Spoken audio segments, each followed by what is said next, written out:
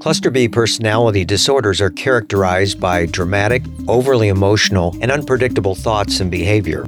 From Ars Longa Media, this is Cluster B, scientifically informed, expert insights into the 4 Cluster B personality types: antisocial, borderline, narcissistic, and histrionic personality disorder. Here's today's host, Dr. Todd Grande. Hello, this is Dr. Grande. Today's question is, what is the difference between borderline personality disorder and histrionic personality disorder? If you find this video to be interesting or helpful, please like it and subscribe to my channel. That way you won't miss anything new.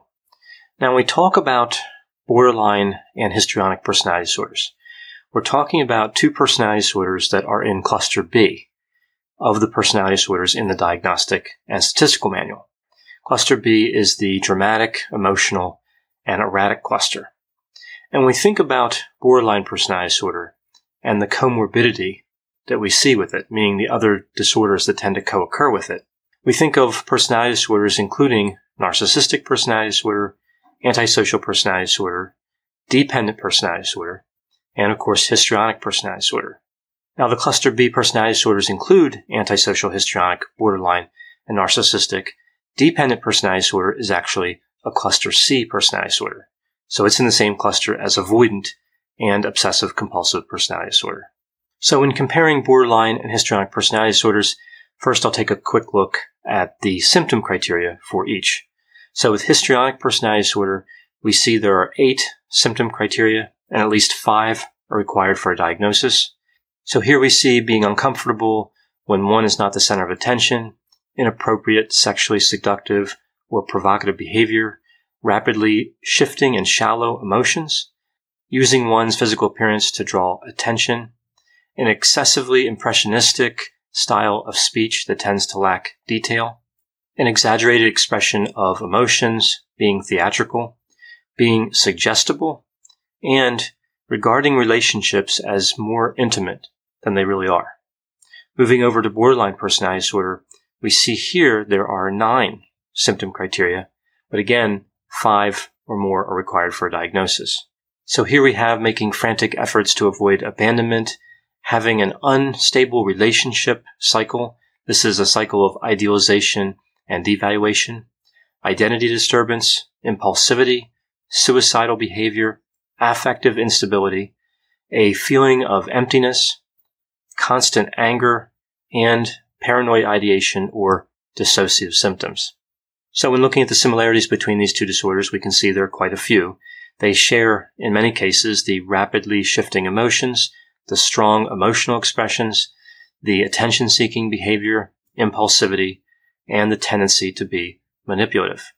Characteristics we would expect to see with borderline personality disorder in many cases, but not see with histrionic, would include the anger, the feelings of emptiness, the self-destructive component, and the identity disturbance.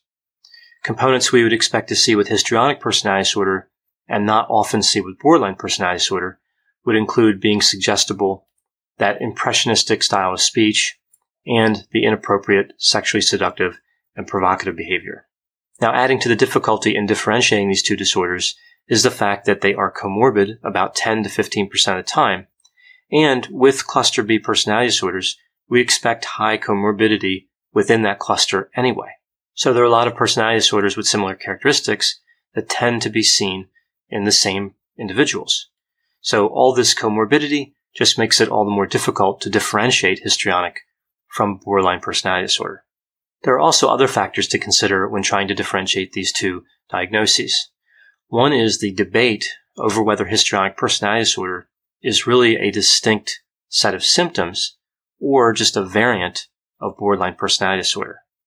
There are many researchers in the mental health treatment community that believe that histrionic is in fact a variant and should not be a separate diagnosis.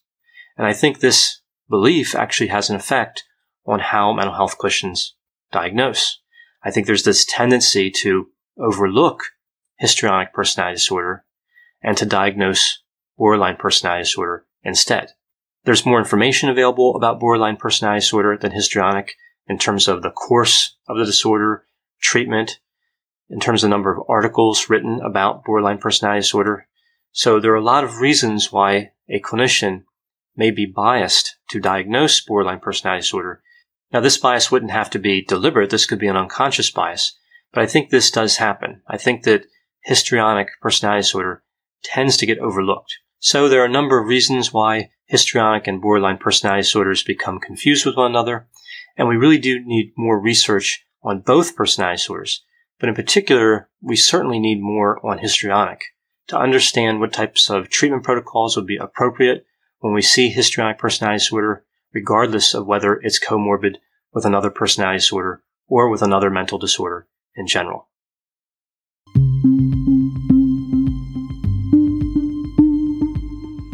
For more content like this, check out Healthy Toxic, another podcast from Ars Longa Media, all about what makes or breaks relationships, including issues related to narcissism, narcissistic abuse, and how personality disorders affect relationships.